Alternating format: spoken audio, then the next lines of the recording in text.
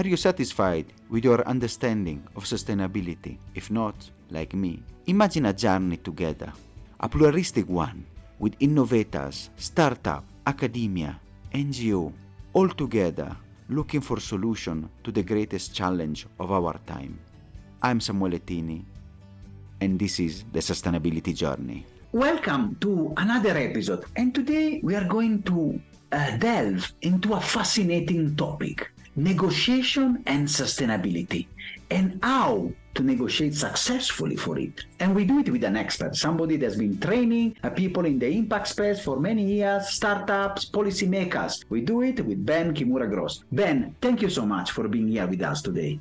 Thank you so much for having me on the show, Samuel. Ben, you have been in the corporate world, you have discussed your work, and now you are at the forefront of this movement, how to helping people to negotiate better for their sustainability journey. But, of course, the first question is, who is Ben, and what is your sustainability journey? My sustainability journey, I was always a little bit on that path, not driving a car and all these kind of what you can do personally to live a more sustainable and life that's respectful of nature. But I wasn't involved professionally on that track until about 2 years ago. So I've been training corporate and government leaders in negotiations and conflict resolution. And a lot of the corporate leaders that I used to train, though, worked in boulevard news media companies, car manufacturers, things like that. And about 2 years ago, a friend of mine said, Ben, you're doing a good thing, but you're doing it for the wrong people. And he got me to drop everything I do, give up all my corporate clients, and just take a deep dive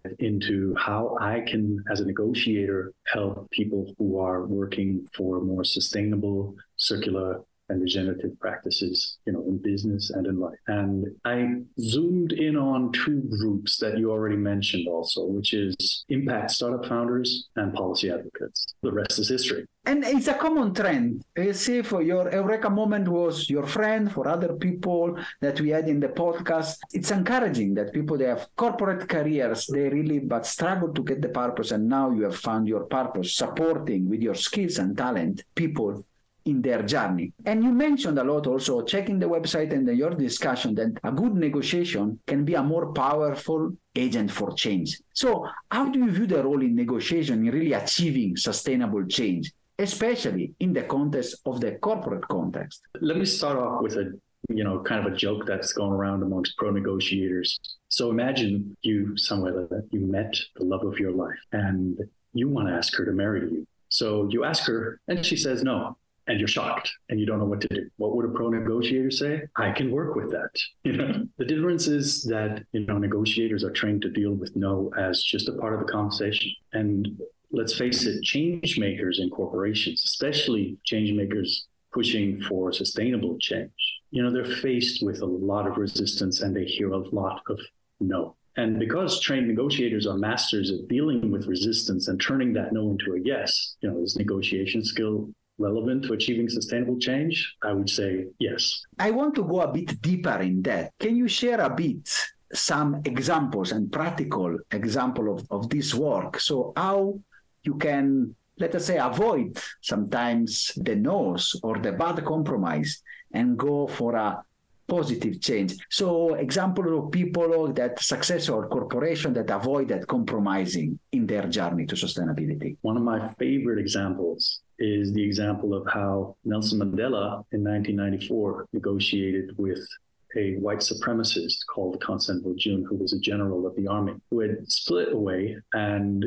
this was the time when the discussion was, will there be a open vote that includes, people of all races to vote for the next president of South Africa. And it had just been decided, and Nelson Mandela had stepped up as a presidential candidate. And Constable June put together a group of roughly 55,000 armed militants and who were willing to start a civil war, and gave Nelson Mandela an ultimatum: step down from the candidacy or we will start a civil. Now, the country was already in the throes of a lot of violence at the time. And there was already lots of extrajudicial killings of political people, but also just random killings to kind of stoke that violence and resistance against the democratic path that was one potential path for South Africa. What Nelson Mandela did was quite surprising, because let me describe, first of all, what he didn't do, which is something that a lot of politicians these days do, right?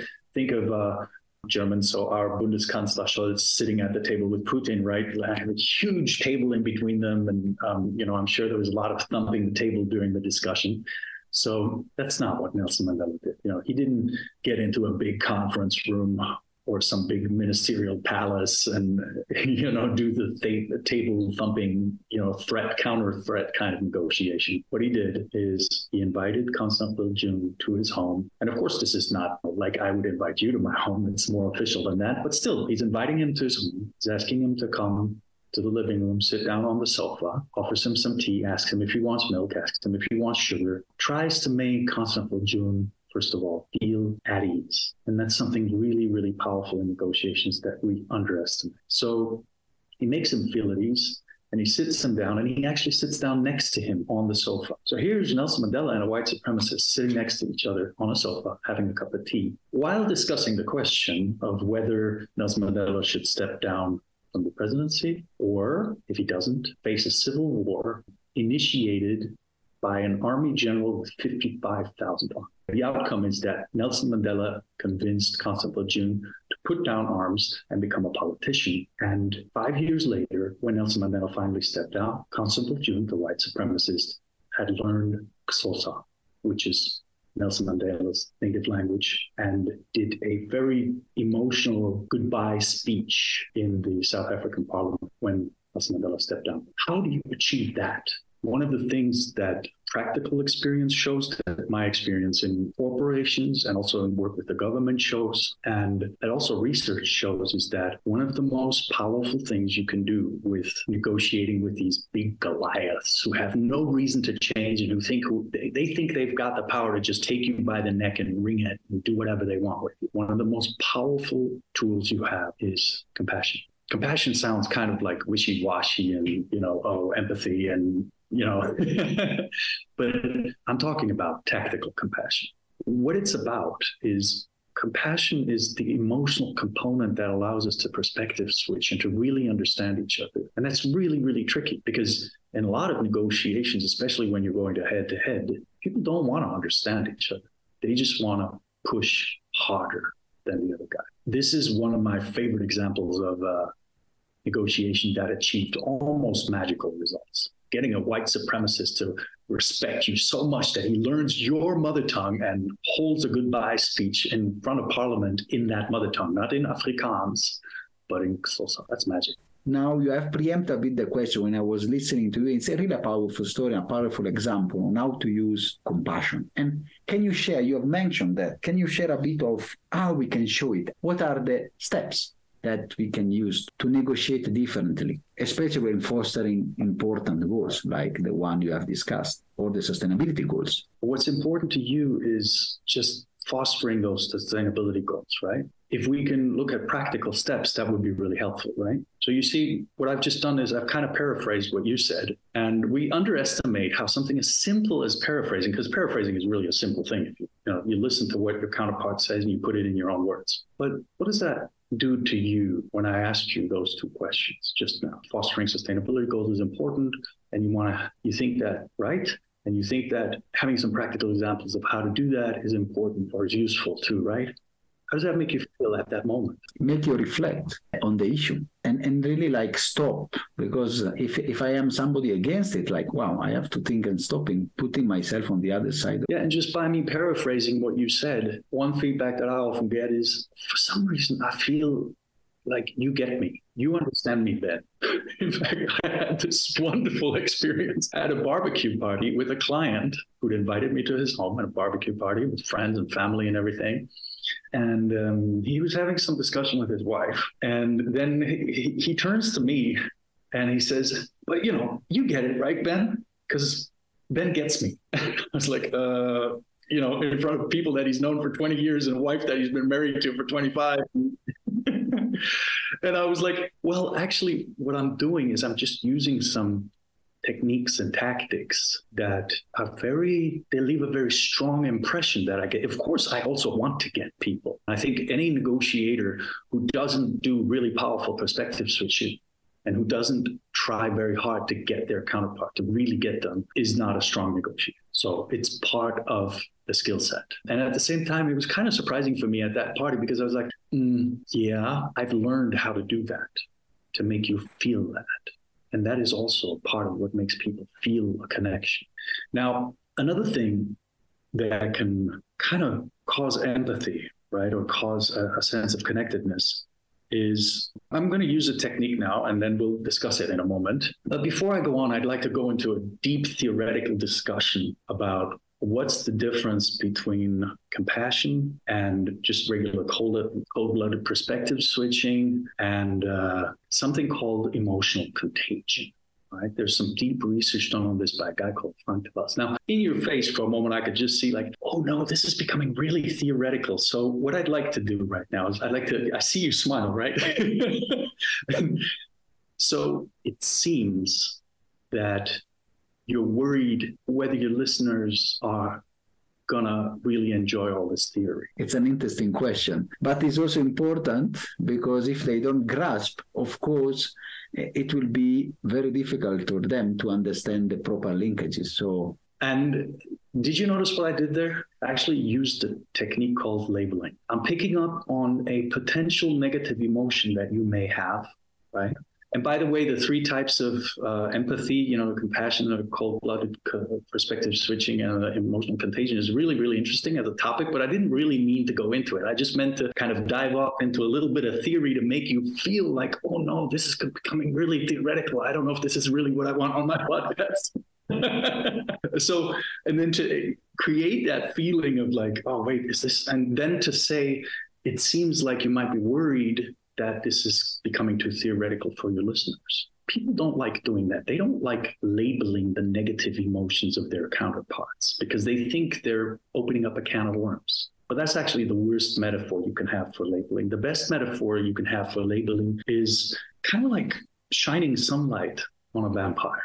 You see, negative emotions, when they're in our subconscious, they're kind of just like there and they're bothering us, but we don't know why. But it makes us less concentrated and less focused in a conversation. And it makes us block off our counterparts too. Any ideas that they might put forth, any proposals that they might have. So it's actually really powerful to address negative emotions. And this is also one way to generate a sense of compassion.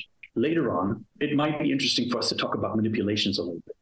And you can even use this technique when somebody's trying to manipulate you. So don't underestimate the power of paraphrasing to create a sense of shared understanding and thereby compassion, and labeling. Those are two really, really powerful techniques that I think people can use a lot more to unblock the path towards the change that they want to achieve, to handle the resistance that they're encountering. Fantastic, Ben. And of course, I'm really willing to go into discuss and see how, we can avoid the manipulation part. But a question that I also want to ask is, we have discussed maybe the policy side, and now one part that is really important is how you support change makers, especially startups, in their journey. It's really important at early stage how you negotiate with your investor, with funders, to defend your stance on some of the issues of sustainability. So how do you do? Which are the challenges that they have to address, and which technique, and how do you train them to overcome them?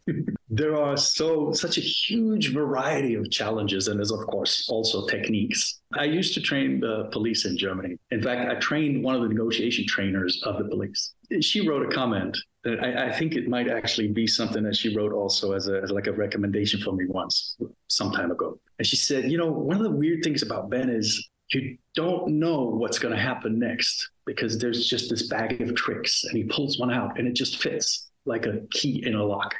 I always try to simplify and to say, okay, these are the main things you should learn. But the reality is most of the startup founders that come to me have a very specific problem. For example, let's say a problem with negotiating how much equity they give to investors, or a problem with negotiating in a term sheet, right, with a VC fund, negotiating basically risk management provision. These are provisions that give the investor control over certain kinds of decision-making processes. or they come to discuss shareholder agreements or disagreements with other founders, or the variety is really great. And I feel like more than having one set of techniques that always work, I have a bag of tricks and I show them which one's going to work, like the lock and the key. Maybe let's have a look at a few typical situations, right? One typical situation was two investors that came to a group of startup founders and said, we agreed on 3.5%, but we'd like 7 each. And they wanted to renegotiate that. Now, these investors were family related and they were older than the founders. So there was a lot of pressure points for the founders to just give in or to maybe just say, the founders basically came to me and said, like, what should we give them? 4.5. And these investors were also, because they were older, experienced in the corporate world. And so they could also give clients to these founders. And I said, there was a time when you agreed on 3.5%. What's changed? What makes anything different right now? And I said, well, nothing really. It's just that they're seeing that we're becoming successful and they want a bigger part of the cake. So I practiced the technique with them, which kind of, again, goes into this emotional roadblock that you encounter when you want to negotiate the deal that is best for yourself. That may not be in the interest of your counterpart, but there's not always the question, right? I mean, is your counterpart really, is it ethical for them to turn around and say, we want more, right? After you've already made an agreement? Of course, it's not ethical. But the only way you can kind of save the relationship as well as stick to the 3.5% is to, before you start negotiating about how much, or before you start insisting that you're not going to give them more than 3.5%, you take care of the emotional roadblock. And one way to take care of the emotional roadblock is to address what the investors might be feeling if you were to only, stick with the 3.5%. So to basically say, look, this might make you feel like I'm not respecting how much you've already done for us. And it might make you also feel frustrated that perhaps I don't value the work with you and I don't value our network or the network that you've brought to us, the potential clients you could bring to us.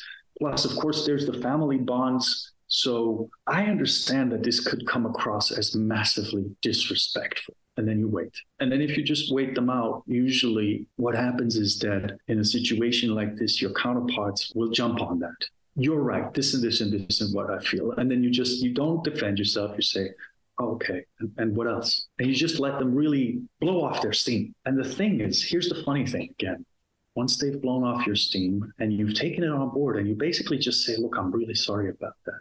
And at the same time, looking at the future of our company, looking at the potential of further investments down the line, looking at the risk of giving away too much equity at this point, I'm sure you agree that it's also in your best interest, as well as in the company's, that we stick with what we've got because we're doing a really good job and it's going really well. Let's just keep this thing going exactly as it is. So why is that more powerful than hitting them with logical arguments right from the beginning? Is because the emotions are there. You have to get through that. You have to show compassion for that.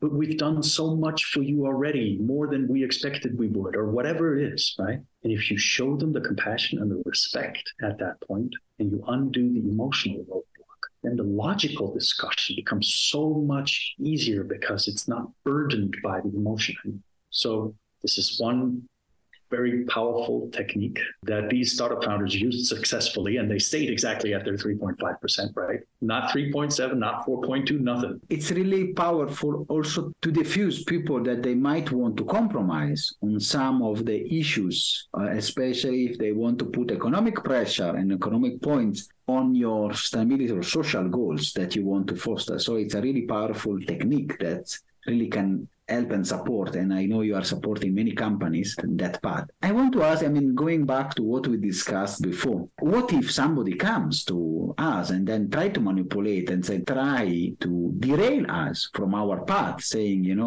how we can diffuse somebody that wants to say, leave this touchy-feely sustainability thing, just bring it to the point. I want more. How you diffuse people in that area, and how you also diffuse the manipulation technique, because we also know that the enemy, in a way, can be equipped with the same tricks. I used to train corporates They all use these tricks, but there's no trick against true compassion, whereby there's the most powerful things you can do in a negotiation is to know who you are, know your mission, and to really believe in that deep compassion, as well as the strategic vision that you're going for, and how they connect with each other and how you really want to interact with people. So there's things like compassion training and stuff that addresses reflexes that we have that are deeper than just the words we choose to say. Reflexes that connect to, for example, the tone of voice.